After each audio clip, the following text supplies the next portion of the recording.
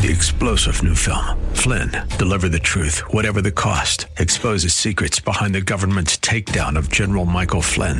Flynn knew what the intel world had been up to. He ordered the first audit of the use of contractors. This set off alarm bells. He told the truth. He was the most dangerous person for Donald Trump to hire. They had to get rid of Flynn. Flynn, Deliver the Truth, Whatever the Cost. Available now. Watch it today. Go to salemnow.com. salemnow.com. Welcome to the Georgene Rice Show podcast. This program was originally broadcast live on 93.9 KPDQ. We hope you enjoy the show. Well, good afternoon and welcome to the Tuesday edition of the Georgene Rice Show. Today we're going to talk with Dr. Jessica Taylor. She's the Chief of Staff in the Office of the President of Youth for Christ. We'll talk about Youth for Christ's remedy for teen loneliness. We're reading several studies indicating that teenagers are more lonely than ever, and there are implications to that loneliness. That's coming up in just the next segment. And in the second hour, we'll hear from Jack Phillips, author of The Cost of My Faith, right here on the Georgene Rice Show. But first, Democrat Governor Andrew Cuomo sexually harassed multiple women and retaliated against a former employee who complained in violation of state and federal law. That, according to New York Attorney General Letitia James, concluding in a 165-page report released on Tuesday. Now, that report was commissioned by the governor. The Attorney General's probe, which included interviews with 179 people, found that Cuomo harassed current and former staff members from 2013 to 2020. This is a sad day for New York because independent investigators have concluded that Governor Cuomo sexually harassed multiple women and, in doing so, broke the law, James said in her statement. Well, the investigation's report is based on allegations from 11 different complainants, 9 of whom have worked for Cuomo either in the past or at present. Well, former staff member Lindsey Boyland was the first to come forward with allegations detailing encounters with the governor in a Medium post in February. Well, Boyland alleged that the governor made multiple inappropriate comments to her, including, well, we won't go into the details. Several other women accused Cuomo of making inappropriate comments and engaging in unwanted touching, the most egregious being from an anonymous executive assistant who claims that he invited her and his assistant to engage in inappropriate conduct. Meanwhile, President Biden called on Governor Cuomo to resign on Tuesday after a report from the New York State Attorney General found that the governor had harassed almost a dozen women in violation of federal and state law. The president said he stands by a previous statement he made in March that Cuomo should resign if an investigation substantiated allegations of sexual harassment. If the investigation confirms the claim of the women, should Cuomo resign? ABC George Stephanopoulos asked the president at the time. Yes, Biden said back in March. I think he'll probably end up being prosecuted, too. Well, asked if he believed Cuomo should be impeached if he refuses to resign, the president replied, let's take one thing at a time here. I think he should resign, he added. I understand that the state legislature may decide to impeach. I don't know that for a fact. Well, Biden's comments come after State Attorney General Letitia James concluded a months-long probe into the harassment allegations against the governor, culminating in the 165-page report. The investigation found that Cuomo harassed 11 women, including 9 current and former state employees. Well, do you remember when the media were in love with Andrew Cuomo? Well, I certainly do. Now that he's proven to have fallen short, the media's love fest with the Democrat New York governor looks all the more embarrassing in hindsight. Well, this morning, as I mentioned, the Attorney General held a briefing where she and a team of investigators announced the governor was, in fact, found guilty of a number of offenses. Cuomo previously has denied any wrongdoing and did so again today. Only this time he had images of him hugging and kissing males and females, saying that's just how my mom taught me to behave. Well, these findings aren't just a serious problem for the governor. They're also a big mess for the media, who since early 2020 have been showering him with praise and adulation. For a refresher, you can just consider what has happened up to this point. Back during the start of the coronavirus pandemic, TV journalists described Cuomo as brave, honest, and even the leader of the Democratic Party. MSNBC's host Joy Reid even claimed that he had become a kind of acting president. But the most acute case of Cuomo fever was, of course, CNN's Brian Stetler, who closed the March 22nd, 2020 edition of Reliable Sources with this proclamation. Dealing with hardship actually makes you stronger. That's what Governor Cuomo said earlier today. That's what I'm going to kids right now at home. Get a grip, Brian. Well, the news establishment's sappy past with Cuomo are making him look a heck of a lot more like Michael Avenatti. That is a cautionary tale about the media's adoration for, those that at the moment they have fallen in love with. Rather interesting. Well, coming up, we're going to talk about a study that came out recently. In fact, we talked about it here on the program, a study that shows that loneliness, particularly among adolescent girls, but teenagers in general, has been increasing worldwide since 2012. Now, researchers say the issue is tied to an increased use of smartphones and the internet. Now, one would assume just the opposite would be the case, the connectivity that technology provides. Well, the global pandemic, of course, made matters worse. Well, to combat teen loneliness, Youth for Christ has been reaching teenagers and connecting with them through this very challenging season. And we're going to talk with Dr. Jessica Taylor. As I mentioned, she's Chief of Staff with the Office of the President at Youth for Christ. She formerly worked here in Portland, in fact, was recruited from the Portland area to her current position. And we'll talk about the Youth for Christ's remedy for teen loneliness. And then in the second hour, we'll hear from Jack Phillips in his latest book, The Cost of My Faith, which has been considerable. Before we go to break, I just want to mention that you are invited to join Jim Daly and Focus on the Family, as well as Amy Ford from Embrace Grace each Friday night now through the end of August. They're hosting a series of inspiring conversations to encourage you to live as a pro-life parent, a friend, and everyday hero. Together, they're going to gather around a table each week with friends to discuss 6 unique topics surrounding life. Every episode will include guests from all walks of life, including doctors, college students, disabled persons, and pro-life leaders. You can find out more at focusonthefamily.com/life. And I would encourage you to do just that. But for now, we're looking forward to my conversation with Dr. Jessica Taylor, who will join me momentarily, Chief of Staff in the Office of the President of Youth for Christ, with their remedy for teen loneliness. You're listening to The Georgene Rice Show. We will be back in just a few moments. You're listening to The Georgene Rice Show podcast. It's aired on 93.9 KPDQ. Hey, welcome back. You're listening to The Georgene Rice Show. As I mentioned earlier, a new study shows that loneliness, particularly among adolescent girls, has been increasing worldwide since 2012. Well, researchers say the issue is tied to an increased use of smartphones and the internet, which is somewhat surprising, and the global pandemic, which isn't at all surprising, has made matters worse. Well, Youth for Christ has stepped into that void, and they're making a difference in meeting the needs of young people who are experiencing that loneliness. Dr. Jessica Taylor is the Chief of Staff in the Office of the President of Youth for Christ, and she joins us to talk about Youth for Christ's remedy for teen loneliness. Thank you so much for joining us today. Thank you so much for having me. I don't want to assume that all of our listeners are familiar with the ministry of Youth for Christ. When I was at the University of Oregon, I worked with Youth for Christ in reaching out to high school students in Eugene. But tell our listeners a little background of Youth for Christ so we can talk about how you all are stepping into that void. I would love to. So Youth for Christ is an organization founded in 1944 with the purpose of engaging young people with the hope of Jesus. And since that time, we've tried to embody the words of our first president, Tory Johnson, who said, "We want to be geared to the times and anchored to the rock." So to do that, we connect with local churches and like-minded partners like your university, as you said, to bring the hope of Jesus to young people. And we do that through safe, caring relationships with adults who model walking alongside and encouraging young people in all the messy places they're navigating. And as leaders in YFC, we're committed to abiding with God in all of our lifestyles, being people of prayer, sharing the love of Christ, being people committed to social involvement in our communities. And we're blessed to be in over 140 chapters throughout the nation. And we're just more passionate than ever about going to where young people are and meeting them with a message of love. Now, I made reference to the study that shows that loneliness among adolescent girls in particular, but not limited to adolescent girls, teenagers in general, is epidemic. Is that what you are witnessing around the country?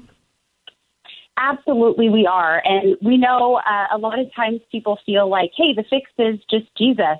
And although we know that that is true, we also know that kids actually need really practical help. And so YFC understands that the ultimate power for peace and joy is found in Christ, but we love meeting kids' needs where they are and sharing the love of Christ with them. And so we do that through relationships here. We recognize that technology, as you mentioned, is partially to blame for the epidemic of young people feeling alone. And so we're finding ways to actually use technology for good instead of thinking that young people will suddenly stop being attached to their phones. We know that in this last year and a half, it's really made issues worse. And so we're right there on the front lines, replacing ministry, innovating instead of just canceling opportunities for connection.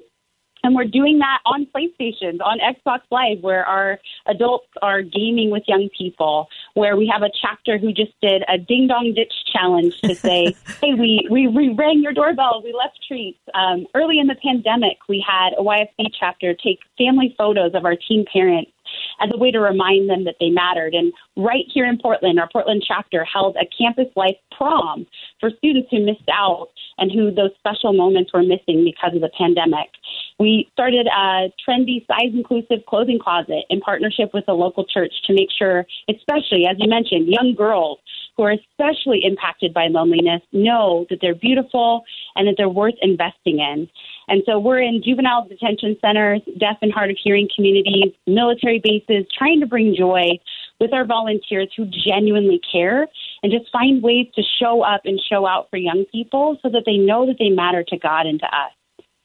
Well, you know, I think the pandemic, as you mentioned, certainly made things more challenging, but somehow Youth for Christ has managed through innovation and creativity to continue to connect with young people and to express the love of Jesus and the value of each one of them in a way that I think has made a real difference. Yeah, we absolutely have. We also know that our leaders have gotten lonely too. Adults, our own staff have been incredibly impacted by this collective trauma that we're all experiencing with COVID. And in September, we actually plan to convene our movement in Indianapolis so we can be poured into for this critical work with young people. We're really trying to take a holistic approach to community health and to discipleship that gets right in the face of the issues that people are coming up against so they aren't alone facing the challenges of life. We just believe that's the best way to combat loneliness for every young person is to have an invitation to healthy community. Now, I know listeners are intrigued by what you're describing. How can listeners partner with Youth for Christ to help serve and engage kids in our area? Absolutely. Well, nationally, they can visit us at www.yfc.net. And to learn more and get involved, they can also use the hashtag YFCBeTheStory or visit yfcbethestory.org. We'd also love to connect with you online, or if you're local to Portland, our chapter always needs resources and support, volunteers, prayer. We would love to partner with you, with your business, with your church to bring hope to our city and our nation.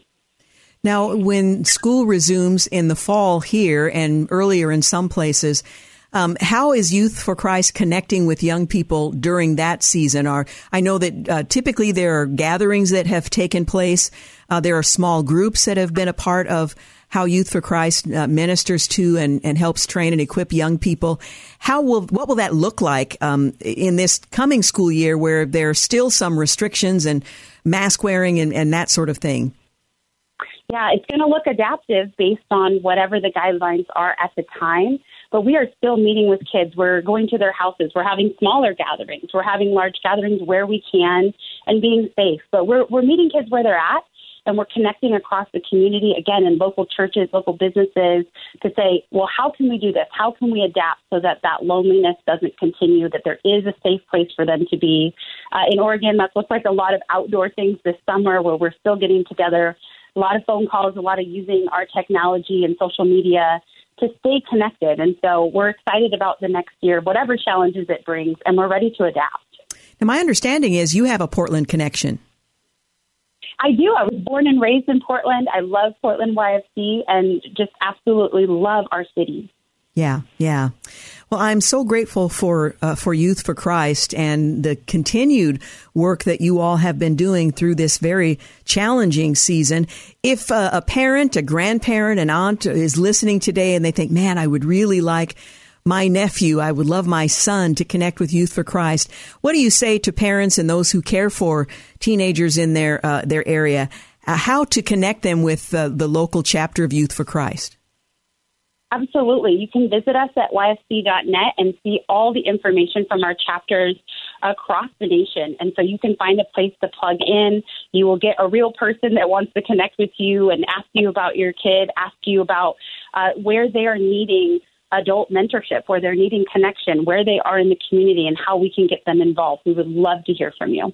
Now, as we anticipate the start of a new school year with all its challenges and the necessity of adapting to new standards, how can we pray for Youth for Christ in general? Thank you for asking. We would covet your prayers. So I think that we need prayers for the same resilience everyone needs. This has been a difficult year and a half for folks. And so it can be discouraging, especially when you love to see the faces of people and you're so people-oriented. This has been lonely for everyone. And so we can pray for resilience for that. We can pray that things open back up and that there's connection points that feel safe for people to start coming out of isolation, and just pray for a spirit of togetherness and unity across all the dividing lines that have been really prevalent this year as well, that we would know how to bring people together in that space. Well, I thank you for giving us direction and how we might pray that this would be the best year yet for Youth for Christ as young people are returning to their classrooms and to their schools, and perhaps have more of a felt need for fellowship and an openness to what Youth for Christ brings to a campus. I appreciate your faithfulness in serving both here in Portland and now in your national capacity. And thank you for taking the time to talk with us about it today. I really appreciate it. Thank you so much, and bless you. You too. Again, Jessica Taylor. Dr. Taylor is serves as the Chief of Staff in the Office of the President for Youth for Christ, and has done some significant work in ministering to young people in a season which began, we're told, as early as 2012, to experience a level of loneliness despite the technology that's designed to connect people together. We're designed to live in community, not just, put words on a keypad, and Youth for Christ helps to facilitate that and to extend the love of Christ to many young people who desperately need Him. So keep them in your prayers and check out their website for more information on how to support and to follow what they're doing. You're listening to The Georgene Rice Show. When we return, we'll return to the day's headlines. You're listening to The Georgene Rice Show podcast. It's aired on 93.9 KPDQ. Hey, we're back. You're listening to The Georgene Rice Show. Well, President Biden's nominee to serve the U.S. Special Envoy to monitor and combat anti-Semitism once blasted Representative Ilhan Omar's controversial statements criticizing Israel. Well, Deborah Lipstadt, a Dorrit professor of modern Jewish history and Holocaust studies at Emory University, was nominated on Friday to the anti-Semitism role, which carries the rank of ambassador. In March of 2019, she waded into the debate surrounding Omar at the time after the Minnesota Democrat criticized pro-Israel Americans as having allegiance to a foreign country. The Washington Free Beacon reported at the time. Well, Omar later reaffirmed her remarks, though she had previously apologized for other statements critics also deemed anti-Semitic. Well, asked at the time if Omar's comments were textbook anti-Semitism, Lipstadt said, "Sadly, I believe it is. Dual loyalties is part of the textbook accusation against Jews. They're cosmopolitans, globalists, not loyal to their country or fellow citizens," end quote.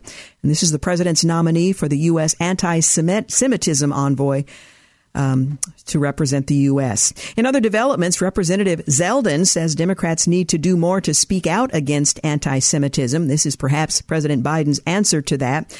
Representative Omar is being blasted for remarks about Jews in Congress. This is what a modern-day Muslim supremacist looks like, say critics. A Boston rabbi has been stabbed outside a synagogue. The suspect is in custody, and Nancy Pelosi is refusing to answer a question about Ilhan Omar's latest inflammatory statements this week. Jen Psaki has attacked Florida's Governor DeSantis The governor's office fired back, saying Psaki is the one playing politics, and the back and forth it goes. White House Press Secretary Jen Psaki on Monday slammed the Florida governor over his handling of the coronavirus pandemic, accusing the Republican governor of choosing politics over public health. And that really characterizes the debate that's going on all across the country.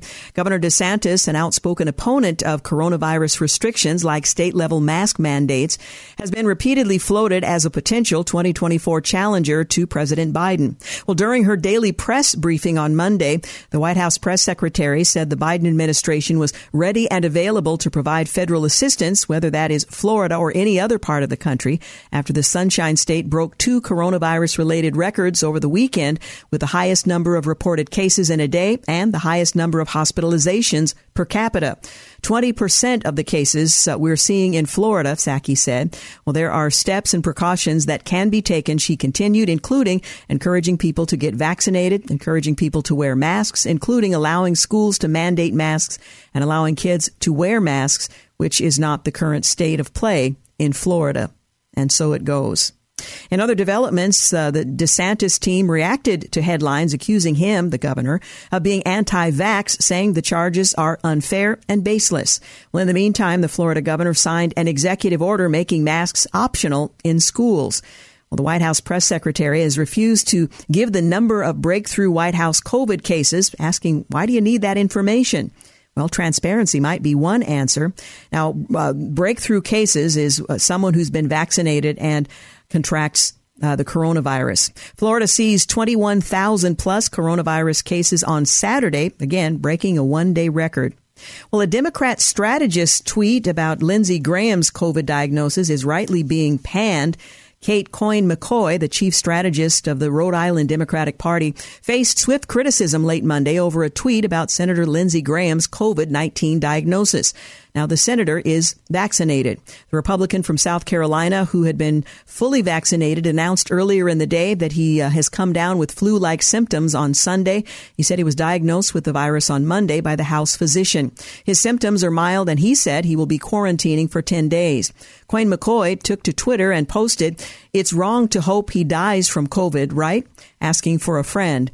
COVID is not over, Lindsey Graham, hashtag Lindsey Graham, she posted. Well, even at a time when the political divide in the country seems like it couldn't get any deeper, posts hinting at the death of a political opponent seem to cross an imaginary line of civility, if it still exists in the country. But individuals who tweet out these posts have often weighed the risks and have determined that they play to their base. Well, the Rhode Island Democrats and Coyne-McCoy did not immediately respond to after-hours emails asking for a response or whether or not there was any regret. The tweet was initially screen grabbed by a reporter from the Free Beacon. In other developments, the White House hit its 70th percent vaccination goal nearly a month late, but nonetheless hit. And Tucker Carlson makes the point that science is not seeking is a seeking of truth, not a political directive. Well, the head of the National Institutes of Health is suggesting that parents wear masks at home to protect unvaccinated children. Dr. Francis Collins said it's clear that the Delta variant is capable of causing serious illness in kids while addressing whether young children should avoid indoor situations. He noted that while rare, there are many examples of young people being sickened by the virus and cited new recommendations for kids under 12 to avoid being in places where they might get infected and recommendations for universal masking at schools and even for adults at home. I'm not sure parents are quite ready for that. Parents of unvaccinated kids should be thoughtful about this, and the recommendation is to wear masks there as well, referring to home. Collins said while appearing on CNN, "I know that's uncomfortable. I know it seems weird, but it is the best way to protect your kids," end quote. Well, as of the 27th of last month, the Centers for Disease Control and Prevention recommending that anyone over age 2, regardless of vaccination status, wear masks in public indoor settings.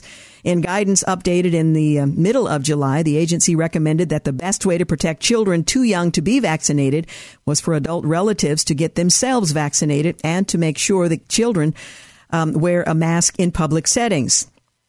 Now you hear the NIH director suggesting that wearing a mask at home by parents is the directive. a little confusion out there as to what to do. And my guess is there'll be significant resistance to parents wearing masks at home.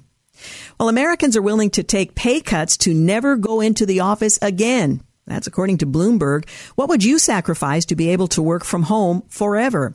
Well, a new survey shows that many Americans say they'd be willing to take reduced salaries, give up days off, or put in more hours for a job that offers a fully remote option.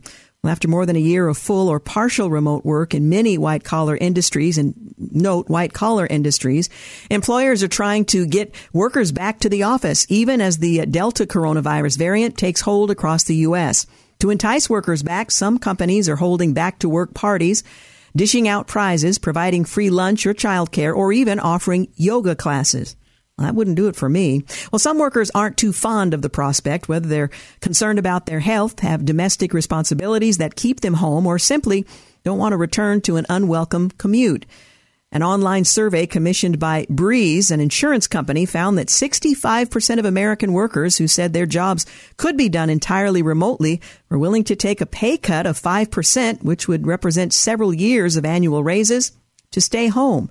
I mean, they've done it now for over a year in many cases. Well, the online survey was conducted by the polling firm Pollfish from the 20th and 21st of July. It included responses from about 1,000 people who said they were employed or looking for work at a job that can be completed entirely remotely. Most people said they wouldn't give up more than 5%, but 15% of respondents said they'd be willing to shave off 25% of their salary to be remote. Nearly half, or 46%, said that they would give up a quarter of their days off, and 15% said that they would give up all paid time off to be able to work from home. Well, we'll see how that works long term. Well, a police officer died after being stabbed during an attack at a transit station outside the Pentagon today, according to multiple reports. The attack occurred on a Metro bus platform on the Pentagon complex, a major entrance to the Pentagon used by thousands of personnel every day. One Associated Press reporter near the building heard multiple gunshots, while another AP journalist heard police yelling, "Shooter." It is unclear who may have fired the shots. A spokesperson would not comment on whether the shooter had been involved in the attack or if people had been injured. However, Arlington Fire and EMS wrote in a tweet that they did encounter multiple patients while responding to an active violent incident in the area of the Pentagon metro area. You're listening to The Georgene Rice Show. We need to take a break, but we'll be back. You're listening to The Georgene Rice Show podcast. It's aired on 93.9 KPDQ. We're back. You're listening to The Georgene Rice Show. Coming up in our second hour today, we're going to hear a classic interview with Jack Phillips, author of The Cost of My Faith. Stick around for that. It's cost him a great deal, and yet he is not, he's not shaken. Well, continuing to look at some of the day's news, the Biden administration is going to announce a new targeted moratorium on housing evictions, multiple outlets reported.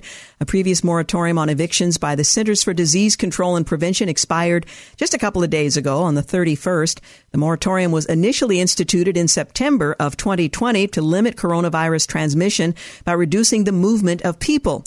Well, the new moratorium will be targeted to places with high coronavirus transmission, according to sources. Details of the order were not immediately available. Says the president, speaking to reporters at a press conference today, "I've indicated to the CDC that I'd like them to look at other alternatives than the one currently in existence. The administration has previously signaled that it does not have the legal authority to extend the expired moratorium in its entirety. But that hasn't stopped administrations in the past. The program for undocumented minors in the country, the president, then Obama, said, I do not have the authority to do anything with it, and then exercised authority he had already declared he didn't have. So in a June ruling, the Supreme Court, you might recall, upheld the moratorium extension until the end of July. The Chief Justice John Roberts and Justice Brett Kavanaugh joined the court's 3 liberal justices in upholding that moratorium. However, Kavanaugh wrote that any new extensions would need clear and specific congressional authorization, which is a puzzle to me because members of Congress, the House in particular, are really frustrated that the executive hasn't done something about it or the CDC hasn't extended the moratorium, given what the Supreme Court has said when they themselves have the authority to establish the eviction moratorium. Well, Congress didn't give the authorization for a total moratorium on evictions over the weekend, leading to condemnation from progressive Democrats. And there it stands. But the executive, under pressure, is trying to come up with something to appease his now critics from his own side of the aisle. Meanwhile, Meghan McCain on a hypothetical Kamala Harris run to replace President Biden. Ron DeSantis, she says, would put her in the ground. Perhaps an unfortunate choice of words. Well, the new California pig law could lead to 50% price spike for pork producers. A Republican study group calls the $1 trillion infrastructure bill a Trojan horse for the Democrats. And a federal labor official recommends Amazon workers hold a new vote. The Labor Relations Board recommended nullifying the results of a closely watched vote by which Amazon.com Inc. warehouse workers in Alabama rejected a plan to join a union. Well, high prices at New York, New Jersey airports has triggered a probe. The Port Authority of New York and New Jersey ordered an audit of high-priced food and beverage items at 3 major airports after customers complained online. Well, the Biden administration is sending some mixed messages on lockdowns. We've been clear we're not going back to the shutdowns on March of 2020. Jen Psaki stated, we are not going back to the economy shutting down, saying we've made too much progress. Too many people are vaccinated. There's been too much progress on the economic front. But again, Psaki added, President Biden has said from the beginning that we are going to be guided by the science, guided by our public health experts, and we're not going to take options off the table of what they may recommend. So is she or is she ain't? I'm not entirely clear. Well, turns out the Biden administration and CDC are apparently involved in a behind-the-scenes finger pointing as they struggle with figuring out how to deal with the latest. Kevin McCullough says the White House is out of gas. They have no plan to solve any of the major crises we're facing, much less those actions of their own policies have caused to worsen. Immigration comes to mind. So what can they do? Deny science, claim authority, and fear into another lockdown, or fear you into another lockdown, masking up existence of misery. This time, we know more, a lot more, and we should not comply. And then you have the NIH saying, Mom and Dad, you need to wear a mask in the house. Well, New York Post columnist Markowitz claims that masking kids is abusive. She notes in the story, kids unlucky enough to live in blue states and states were subjected to the anti-science mania of gentry liberals and the cravenness of political leaders beholden to teachers' unions. A McKinsey study released last week surveyed the damage. It concluded that school closures left students on average 5 months behind in mathematics and 4 months behind in reading by the end of the school year. She later tweeted, if you're a blue check on the left who has been in my DMS in the last year, quietly agreeing with me, now is the time to come out and say so. Don't ruin another year for kids because you're scared your tribe will criticize you. Do the right thing, she wrote on Twitter. Well, the first 8 days of the Olympic Games have proven to be a ratings nightmare, off 48% from 2016. A New York teachers union says you can't require teachers to be vaccinated, the same union that didn't want teachers in the classroom for an entire year. Meanwhile, the New York Times finally admitted data indicates the non-vaccinated range in party affiliation after all. Well, hundreds of illegal aliens are crowded under a Texas bridge. From that story in the Daily Wire, shocking photos and drone footage posted on social media show hundreds of migrants waiting to be processed by Customs Border Protection, being held under a bridge in the scorching Texas heat, a line that at least one immigration reporter called the largest group we've ever seen. From later in the story, Julio Rosas, who also frequently covers the border, noted that he has witnessed lines under the international bridge before, but nothing like what the drone captured over the weekend. Rosas also noted that hot weather, typically immigration slows in the summer months because of the arid conditions in the Rio Grande Valley. But according to Border Patrol numbers, that is not the case in 2021.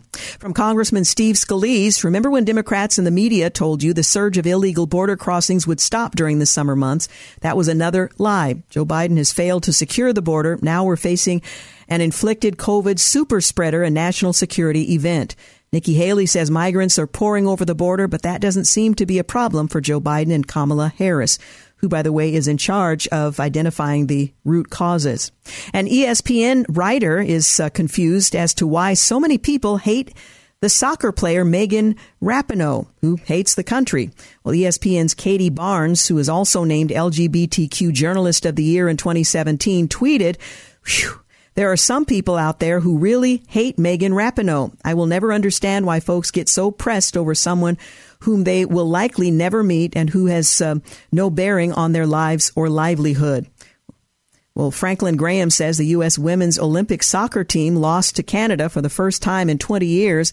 I think a lot of people saw it coming. It seems they've lost their focus and instead became more focused on political wokeness and using the Olympic stage to promote their agendas. New Mexico's governor, I can't read that, sorry. New Mexico's governor threatens to take over school boards that reject mask mandates. Democrat Governor Michelle Lujan Grisham is upset that some school boards are giving their schools a choice. Well, grocery stores are updating their mask policies, though Whole Foods is the only one requiring masks in all states. Otherwise, it depends on the state. You live in a state with Democrats in charge, mask up. 7 counties in the Bay Area are now mask-only zones. Well, the Biden administration is being forced to answer questions on the planned Obama birthday bash, as if they were somehow involved in the organizing. White House Press Secretary Jen Psaki struggled to justify the party as they tell everyone else to stay home. Even Piers Morgan jumped into the fight, calling Obama shamefully selfish and incredibly reckless.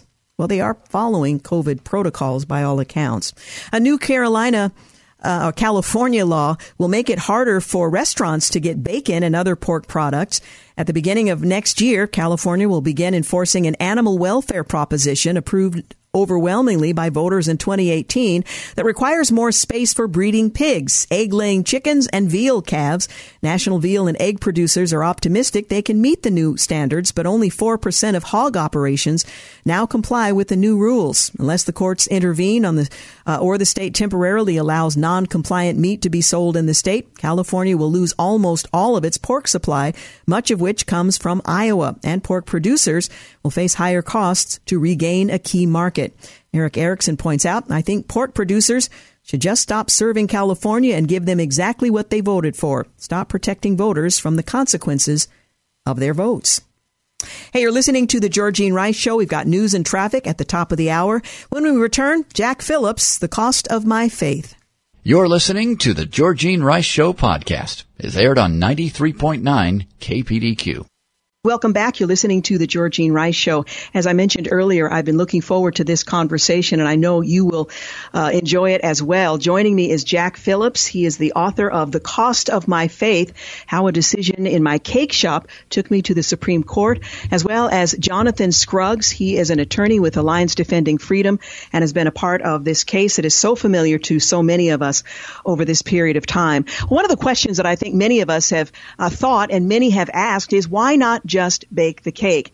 Well, that's a question that lots of people across the country started asking back in 2012 when Jack Phillips told 2 men who walked into his Masterpiece Cake Shop that he couldn't create a custom cake for their same-sex wedding. Now, most of us know that story. The question only grew more urgent as he had to defend himself first before the Colorado Civil Rights Commission and then numerous courts, losing every step of the way until the U.S. Supreme Court ruled in his favor in June of 2018.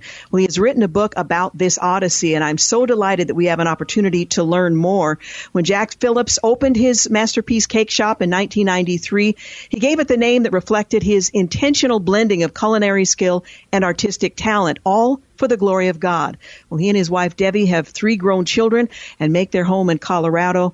Jack joins us today to talk about The Cost of My Faith, How a Decision in My Cake Shop Took Me to the Supreme Court, along with Jonathan Scruggs, who is an attorney with Alliance Defending Freedom in this cake. Jack and Jonathan, thank you both for joining us today. That's my pleasure. Thank you for having us. I don't want to assume that all of our listeners are familiar with this case, so let's begin before the beginning. Maybe, Jack, you can fill us in a little bit about Masterpiece Cake Shop, what your dream and vision was for the cake shop that brought you to the conflict that made your name virtually a household name for many. So go back to 1993 when we opened the shop, or farther back. I graduated high school in 1974. I needed a job, and a man that lived across the street from me owned a large wholesale bakery, like 100 employees, and imagine conveyor belts with donuts and Danish and just a lot of activity and huge amount of products. And I fell in love with baking. I thought this was just a great job. And then a year or two down the road, he bought out another bakery and brought in cake decorating. And I had never seen that, but I knew that would be my future because I have an art background. I love to do art, paint, draw, sculpt, all those things. And when I saw that, I thought, that cake is, my new canvas. And so I'm going to open a bakery someday. And immediately I knew the name of it. It would be Masterpiece Cake Shop, because Masterpiece says art and Cake Shop says cakes. And you wouldn't come into the shop looking for a loaf of bread or a pie, but you would hopefully come in and know that it was a place where you could get an artistic cake to celebrate your special occasions. You're now largely known as a Christian baker because of events that occurred when two men walked into your cake shop asking for a cake to be designed for a ceremony that you could not embrace. Tell us about that day that for you and your family changed everything. Well, that day was a beautiful July afternoon here in Denver, and like every other day, I had two men that came in. Well, not like every other day, but every day we have people that come in, and we're glad to serve everybody who comes in. This day, two men were sitting at our wedding desk, and it's an area where we have tiered cakes and wedding cakes set up, where we do consultations, and not just for weddings, but for other events as well. We'll sit down and we'll draw and we'll sculpt, we'll sketch and make clear the ideas that we're going to create on a cake. So anyway, I walked around the desk and sat down opposite these two men and introduced myself. They gave me their names, and then one of them said, we're here to look at wedding cakes, and the other one jumped in and yeah, and it's for our wedding. And I immediately knew what my response was going to be, because this was not a cake that we could create. Back in before 1993, when he opened it, my wife and I had laid some ground rules. There are cakes that we will create, cakes that we won't, including we don't create cakes that celebrate Halloween or that are un-American or racist or that denigrate or degrade or insult other people. And we also talked about that we wouldn't create cakes that celebrate same-sex weddings, even though back in 1993 it was illegal. It wasn't legal in the United States. It was illegal in the state of Colorado. So we didn't think that would ever come up. But here it was facing me, and so I knew what my answer would be. I'm sorry, guys, I don't create cakes for same-sex weddings. And they looked at me, stunned, kind of blankly, and what did you just say? I said, well, I'll sell you birthday cakes, shower cakes, sell you cookies and brownies. I just don't do cakes for same-sex weddings. And one of them jumped up, flipped me off, started swearing, stormed out the door. The other one got up, stormed out the other door, and just left me absolutely stunned. It's 29 words in 20 seconds, and it just changed my whole life. Yeah, you probably could not have anticipated at that point what would follow. But let me ask you the question that so many have asked, not understanding your conviction. Why not just bake the cake? I mean, it's sugar, it's flour. Why not bake the cake? What's the difference? Well, it's more than just sugar and flour and eggs. It's like I said, it's my canvas. It's what I create art on. And we sit down with the customer and we decide, what's a special event? It might be Grandma's birthday, and you want to show how much you love her because this is the way you want to do it. But we'll figure out, what is Grandma like? What would make this cake really special and show that special message for her? And in this case, the wedding cake itself, a wedding cake by itself, has an inherent message. If you were at a hotel room and you walked in, opened the door to a conference room and looked in the corner and there's a cake sitting on the table, you would know that was a wedding was to be celebrated there. You wouldn't think it's a business meeting. You would know instinctively just by seeing that wedding cake that there's a wedding taking place. So the wedding cake itself has an inherent message. And this was a message to celebrate a view of marriage that goes against my biblical belief of marriage and what the Bible teaches. And so it was a message that I couldn't create. And so I tried in those few sentences to tell these men, I'll serve you anything else. You're welcome. I'll make other custom cakes, but I can't create cakes that express messages that go against my faith. Now, Jonathan, you're an attorney. Talk a little bit about the legal ramifications of making the announcement that I have declined to create a certain kind of cake that contradicts my biblical worldview. Talk a little bit about the legal challenge that followed. As Jack noted when he declined to create that cake, he was essentially sued by the government. It was put through an administrative process through the state and accused of violating Colorado's public accommodation law, which bans discrimination. And that's essentially what the state accused him of doing. And our defense was simple, that Jack serves everyone. He just doesn't convey all messages that are requested of him. This is no different than an LGBT artist who declines to create artwork condemning same-sex marriage, right? The government shouldn't force that. It shouldn't force Jack either. So that case proceeded up through the system and eventually went to the U.S. Supreme Court, where the U.S. Supreme Court said that Colorado officials treated Jack unfairly, that they showed hostility toward his religious beliefs, both in what they said and also in how they treated him unfairly compared to other bakers and other artists. And we won. So Jack can fill in a little bit about those details, but the overall ruling of the case is, the government shouldn't force people to speak messages they disagree with, that violates their core convictions, and that's a freedom that should apply to both sides and on all different views. Well, it seems like the Supreme Court decision should put an end to the argument, and that this should be a done deal, that you cannot be forced by the government to produce something that conflicts with your core values. Is that the end, or is this an ongoing debate across the country? Unfortunately, it's an ongoing debate. You would think that a U.S. Supreme Court decision would settle it, but you have seen governments, even in Jack's situation, but also across the country, try to apply these similar laws to force other artists to speak messages they disagree with. But you also see courts squarely ruling in the favor of these artists, such as there's a court in Arizona, a court in Minnesota that ruled in favor of these decisions. And, of course, Jack is being sued again most recently. He just recently went through a trial because he was basically someone requested him to create a cake celebrating a gender transition, which Jack declined. So we're seeing these incidents pop up all across the country. We're continuing to defend them. We're continuing to defend Jack because the First Amendment and free speech are on his side.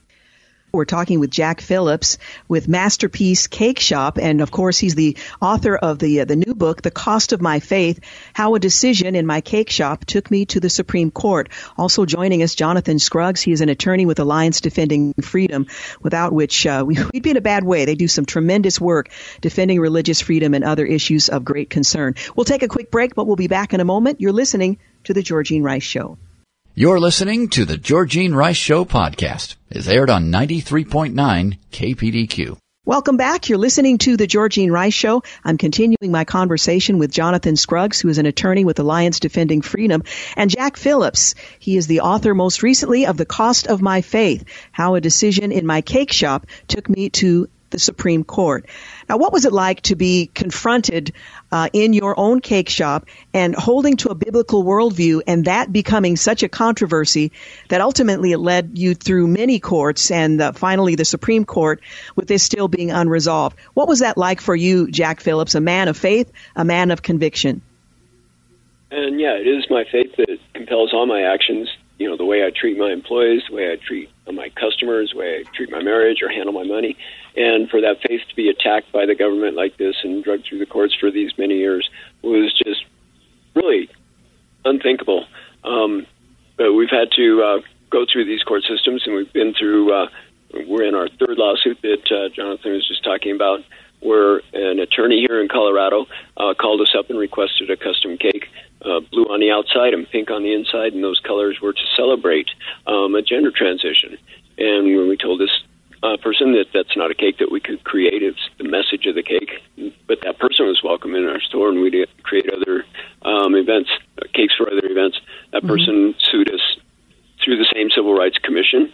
That case was eventually dismissed, and then this attorney, rather than the state dismissed it, and this attorney, rather than appeal that dismissal, decided to sue us personally in civil court. So we're in that court now, and part of the thinking of this person was to correct the errors in my thinking, and that was one of the basis of the lawsuit. Now, you lost a significant part of your business because of the decision you made to stand firmly in your faith and oppose making a cake that reflected something that you could not embrace.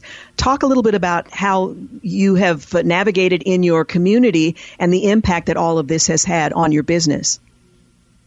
Yeah, it was a significant ruling against us back in the first stage when the administrative law court ruled against us that I violated this law. And they said that I had to change my policies, I had to retrain my staff, and I had to report to the commission quarterly for 2 years on the effectiveness of my retraining. Part of the wedding business was that, part of the business I lost was the wedding business, because the commission said that if I'm going to create wedding cakes, I have to create them for everybody. Also included with that was that I wouldn't be able to be included in the design. So if a couple came in, same-sex or heterosexual, and they wanted, say, an adult theme on their cake or a pornographic theme, I wouldn't have the choice of creating that. I would have to do it. And that's something that we couldn't do. So we either had to agree to create every cake that came to us or drop our lucrative wedding business, which was a large percentage of our business at that time. So we dismissed our wedding business, and God's been faithful to cover all of our stuff beyond that. At the same time, I also had 10 employees, and after we lost our wedding business, we were down to 4 employees, including myself. So there were some deep ramifications that came with that decision. Making the decision to decline making a cake for a same-sex wedding ceremony has been very costly. In fact, you could not have anticipated how costly it would have ultimately be. Let me ask you if you've ever second-guessed that decision and what the cost has been for you, for your business, and for your family. You know, honestly, we have never second-guessed it. Before we started the cake shop, we knew what those lines would be that we couldn't cross, and this was one of them. We couldn't cross it then, we couldn't cross it now, and I've never once thought, well, maybe I should have just made the cake. The decision that we made was right, but it has been a costly decision. We had 10 employees before this all happened. We were down to 4, including myself. We lost our very lucrative wedding business, which was a large percentage of our income, and it was, some hard ramifications from that, but the decision was easy and the decision was right. I know a lot of believers in particular who just want to stay out of the spotlight. If we just don't say anything, if we just keep our heads down, we can avoid the kind of challenge that you have obviously had to live with. Where did the courage come from to make that initial pronouncement, I can't make this cake for you, I'm willing to serve you in any other way, and then to stay the course, which has been a very long and arduous process that ultimately led you to the U.S. Supreme Court? Well, part of that was preparation from our decision early on that we wouldn't create cakes to celebrate Halloween. Some of the other cakes that we decided not to create. People would ask us for adult-themed cakes. We already knew we weren't going to make those. So, we have to turn those away and graciously offer, other products or other designs. And the Halloween thing, that comes up every year, multiple times. September, October, you get requests for cakes that we had decided not to do. So God was gracious in that, in giving us the practice in saying this is not a cake that we can create because of our religious beliefs, our deeply held religious convictions. And so we were prepared when the big one came, and then standing up for it. The options were you either stand up for it, or you fold, or you close the shop, or the state fines you or whatever, and you lose the shop. And all of those were costs we were willing to take, but we couldn't go back and change the decision, and we wouldn't. How have you seen God work during this very challenging season? I write about some of them in The Cost of My Faith, but I think that one of the main things that he's done with us, helping us grow in our faith, was providing for all of our needs without the wedding business and without all those things, but also providing Alliance Defending Freedom to come in and stand beside us and help us through all this.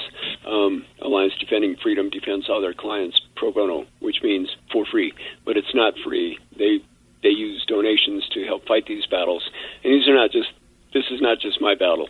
I realized when we were going to the Supreme Court, trying to make that decision, should we petition the court or not? And the odds of getting selected by the court are less than 1%. They just don't take. They turn away over 7,000 of the 8,000 cases. 7 or 8,000 cases are presented every year, and they take about 70. So the odds of getting there are slim. And I thought, well, we're already not there. Why don't we petition? The worst that could happen is that we're officially not there. And they said, no, the worst that could happen is they grant your case, and then you lose. And at that point, I realized that this was more than just Jack and his cakes. This is right for every American to be free to live and work according to their conscience without fear of punishment from the government and not have to express messages that they don't agree with. And so watching God prepare us and then bringing ADF to help and the advice and help that they've given us all the way through, just small examples of the ways that He helped us grow and protected us through this whole thing. You know, most of us are aware of the challenge that came when you made that decision and that announcement and everything that followed. But how has God used this situation to generate conversation or to give you opportunities to share your faith? Has there been that side of this whole conflict as well? Oh, there has been. Right from the first, like the very first Saturday, the two men came in on Thursday, and then on that following Saturday, I was getting all these crazy, hateful, weird phone calls. But then I got a call in the middle of the day from a man who identified himself as an atheist from somewhere up northwest United States, and we had a conversation. It was like 45 minutes long, and I gave him the gospel, 3 or 4 different ways. Or another day, a radio station, a local station, did a broadcast from our show, a live broadcast from our shop. And one of the first men that came in at 5 o'clock that morning identified himself, said, "My name is Mike Jones, and I'm a gay man, and I came to see what's going on here." "Hi, Mike, how are you?" And we struck up a conversation, and he came back later that day, and we've become friends ever since. And what makes that unique is that Mike Jones was a former gay activist, and he's on our side now, and he even testified for us in the last court case back in March. And it's just amazing the platform that God has given us. We're going to need to take a break, so we'll do that right now. But we'll continue our conversation with Jack Phillips, author of The Cost of My Faith, How a Decision in My Cake Shop Took Me to the Supreme Court. The book is published by Regnery. We're also talking with Jonathan Scruggs. He's an attorney with Alliance Defending Freedom, has done extraordinary work in this case and many others to protect religious freedom. We'll be back in a moment. You're listening to The Georgene Rice Show. You're listening to the Georgene Rice Show podcast. It's aired on 93.9 KPDQ. Welcome back. You're listening to The Georgene Rice Show. I'm continuing my conversation with Jack Phillips. He's the author of The Cost of My Faith, How a Decision in My Cake Shop Took Me to the Supreme Court. We're also talking with Jonathan Scruggs. He is an attorney with Alliance Defending Freedom. Jonathan, we are familiar with Jack Phillips' case, and many of us have followed Masterpiece Cake Shop over the years. How common is this challenge becoming? And are we close to a time in which the question of whether or not an artist, for example, is free to decline to produce art that does not comport with their deeply and sincerely held beliefs? Well, unfortunately, it is a common occurrence that you see these type of government entities, these commissions, these administrative bodies going after artists, particularly people of faith, because they can't promote messages they disagree with. I noted earlier we won a case in Arizona on behalf of an art studio, a painter and a calligrapher. Also a case on behalf of 2 filmmakers in Minnesota, but the cases are ongoing. There's photographer cases in Kentucky and Virginia, and just recently a new case was filed in the state of New York. But so far we've won a vast majority of these cases under the simple principle that free speech shouldn't be just for those who agree with the government. It should apply to both sides. It should go both ways. And that's a winning message, both in the courtroom but also more broadly. I think people understand that we can't have these freedoms be selective, that in order for our democracy to work, we've got to protect people regardless of their views, regardless if they're popular today or popular tomorrow. And those are important principles that we're defending throughout all these cases, and particularly in Jack's case. Now, Jack mentioned that you worked with him pro bono, but the services you provide are not cost-free. In the interest of full disclosure, I've financially contributed to Alliance Defending Freedom because I believe very strongly in what you all do. For people who want to support your work, certainly with Jack Phillips and others, what's the best way for them to learn more as well as to help support your ongoing efforts? The best way is just visit our website, www.adflegal.org, and you can learn about all our cases and what things we're doing, and or also if you'd like to contribute your time or prayers or monetary funds, we appreciate that as well. Let me ask you, Jack, what do you say to people who are afraid of being confronted, being challenged, having to stand up for the sake of the gospel and say, this is where I draw the line, I will go no further? Because it is a frightening thing to consider the weight of civil government or any opposition that might come when we as followers of Jesus decide, I'm going to be a man or woman of conviction. Well, like I said, my wife and I drew our lines in the sand, and we knew which ones we could cross or which ones we could move, but some are firmly drawn, and we can't move them, we can't cross them. Even like looking at the prospect of the ruling in the case that we're at, if it goes against us, if I win, the lawyer who's suing me told me face to face in a mediation meeting and under oath in court that if I were to win this case, I would get a phone call the very next day, and we'd start all over again. Even knowing that's coming, I can't cross that line because you have to know which lines you're going to cross, which lines you're not, and they have to be worth it. And Jesus Christ is worth that standing on the right side of the line for. What has life been like for you since the Supreme Court, and certainly with the pending case that you've been referencing, and how has that impacted your faith? It's been good for my faith, my family, my wife, my daughters. Our whole family has grown closer together, and we just, we build each other up. We hold each other accountable for things, and God has just helped us out through this whole thing. So it's been a profitable experience that way, that God has really taken care of us and blessed us and drawn us closer to Him. Have you had opportunities to share your testimony in settings that would not have been available to you had this not occurred? Yeah, many times. And now with the cost of my faith, my testimony is in there as clearly as I could write it in Chapter 7. And that's I've had people tell me they read Chapter 7 first. And I want to share my testimony as many ways as I can, and this is one of them, and face-to-face with people who come into the shop and ask me the same questions. Why didn't you just make the cake? And then we can open up this conversation. Have you had any pushback from men and women of faith who think, this is small potatoes, you should have baked the cake? Or do you find broad support within the believing community?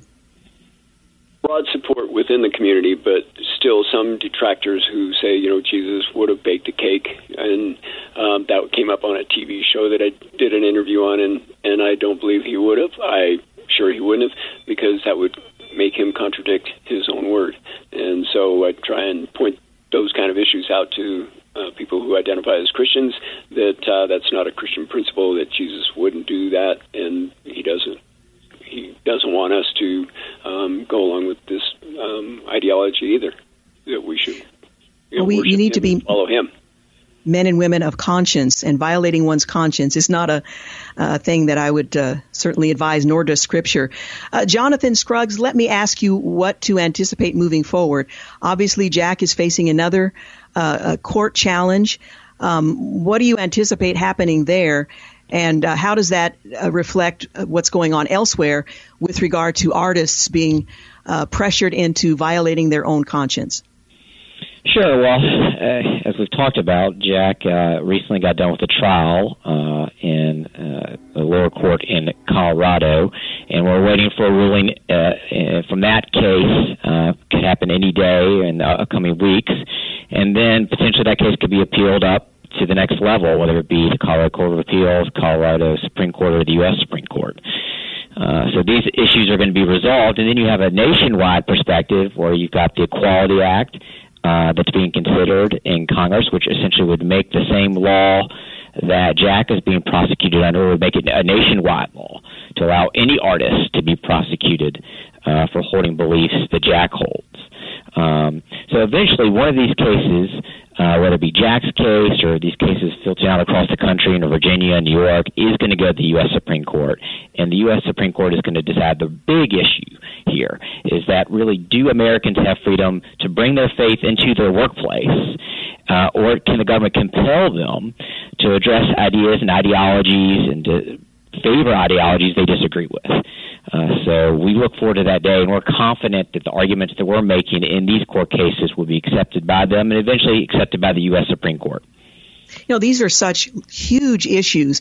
If you're tempted to dismiss this because we're talking about a cake being baked, don't underestimate the significance of what we're talking about here, because it does have very broad implications. And as you've pointed out, Jonathan, those have the potential to reach into virtually every area of life when you're talking about the expression of faith in the public square. Again, the book that we've been talking about, The Cost of My Faith, How a Decision in My Cake Shop Took Me to the Supreme Court. And I so appreciate your letting us sit in on this whole process. I think for many of us, we couldn't even imagine being in the situation that you found yourself in by simply stating, you know, this is one thing I can't do. I can do 15 other things, but this one thing I can't do. And not surprisingly, it ultimately took you all the way to the Supreme Court, and these issues are still very active all across the country. Jack, let me ask you in closing, what's your message to our listeners today who may find themselves in a similar situation with the details and the particulars being quite different, but being called upon to stand firmly on their conviction and faith that may lead them into places they at this point couldn't imagine? What's your word to the rest of us? Well, one of my favorite verses is 2 Chronicles 16:9. It says that the eyes of the Lord range throughout the whole earth to strengthen the man whose heart is fully committed to him. And he's shown himself faithful to that. He's shown us his strength. He's shown his strength through us, and because our heart is fully committed to him. And I would just encourage people to get to know him, read their Bibles, spend time in the Word and in prayer, and fellowship with other believers to get to know who this God is and who we serve, and to do our best to serve him with our whole hearts. Yeah. Well, Jack, I appreciate your sharing your story and your willingness to stand up for many of us in the court and continue to do so.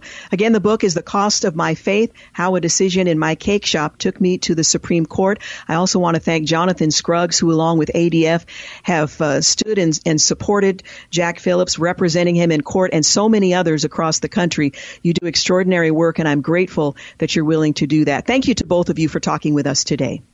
Thank you, Georgine. It's been a pleasure. You're listening to The Georgine Rice Show. You're listening to The Georgine Rice Show podcast. It's aired on 93.9 KPDQ. Hey, welcome back. You're listening to the final segment of The Georgine Rice Show. Well, the election law is arguably the most significant legislative battle of this moment in American history. Democrats have loosened things to the point that elections are no longer trusted or trustworthy, and Republicans want to rein it back in. Well, that's one description. Well, the battles at the state level are pretty intense, and sometimes, as in Texas, full of hysterical theatrics. Whether or not they're making a difference or proving a point remains to be seen. Well, way back in 2002, Republicans controlled all of Washington. Democrats clung to the hope provided them in a book called The Emerging Democratic Majority. Well, in that book, political guru John B. Judas and Roy Teixeira, or something like that, argued that demographic and economic trends meant political trends would soon favor Democrats. Well, they were right. Indeed, it wasn't long before Democrats took over all of Washington, but it also wasn't long, just 2 years, before that unified control pretty much shattered.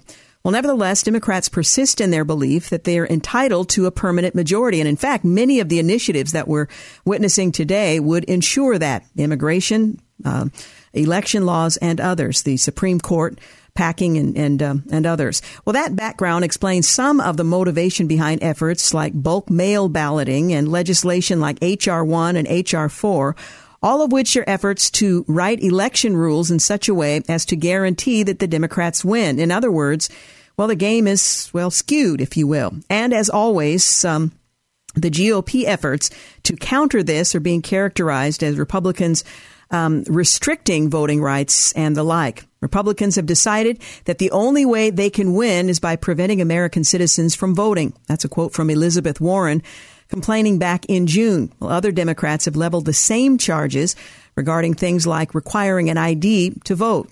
horrors of horrors. Well, Joe Biden echoed that in July. They want to make it so hard and inconvenient that they hope people don't vote at all. That's the motivation, we're being told. In fact, he added, the reality that several states had enacted election integrity measures was a 21st century Jim Crow assault on democracy itself. Well, he's assigned the Jim Crow epithet to election integrity numerous times, though he can't seem to decide if that or the January 6th Capitol riot constitutes the most significant test of our democracy since the Civil War. And just so you know, that's hyperbole. He added, that's not hyperbole. Well, for the record, the real racists there are those who are suggesting that minorities like myself are somehow less able to obtain an ID. Now, under the efforts, which, by the way, were led by Democrats back in the day to prevent blacks and others from voting, the voting test and other elements there have been genuine efforts to prevent segments of our population from voting. What we're witnessing today is not one of them. The presumption that certain segments of the population, for the most part minorities, African Americans, are unable to obtain whatever is necessary to cast a legitimate ballot is not only insulting, but it's getting a little wearisome. Well, back to the states. At least 41 states have made changes to their election laws already this year following the contentious 2020 election. That's according to the Wall Street Journal. Republicans, who control far more state houses than Democrats, have sponsored 114 bills to Democrats' 86. Well, not all of those changes are significant, but some are. Many of the GOP bills are simply rolling back some of the expansions and expectations put in place as the nation dealt with the once-in-a-century pandemic. Well, on Monday, more than 100 Democrat state lawmakers rallied in Washington to promote H.R. 1 and grossly misnamed For the People Act. Well, many of those are from Texas, and they've been in Washington for weeks, derelict in their duty for having fled their state to prevent a quorum and a vote on election legislation. And Republican Governor Greg Abbott promised to continue calling special sessions as long as needed to pass the bill. In other words, if they ever come back, and the presumption is at some point they will, they'll just call a special session. Now, that may mean they run off to Washington, D.C. again, but until the legislature meets and there's a quorum, the governor has promised that he'll continue calling special sessions. Well, ironically, these state-level representatives want the federal government to override their state's sovereignty. In other words, do their job for them in passing election laws. They're putting a party over the people. Now, this is the legislature that was elected by the people of the state of Texas to represent their respective interests from the district their lawmakers in the House and the Senate represent. For the people, indeed. Well, their efforts are all in the service of one agenda, and that is obtaining for one political party power by any means necessary. And it is an interesting point of political history that the midterm elections may radically change in the days ahead. May not. We don't really know. We're not there yet. Anyway, this is being referred to as the election war between the states. Not the civil war, so to speak, but the election war between the states, which mimics, at least in some fashion, the division that we have in this country with regard to elections. The motives behind some of the reforms or efforts to return to what was the case prior to the pandemic that allowed voting in much broader and less secure ways.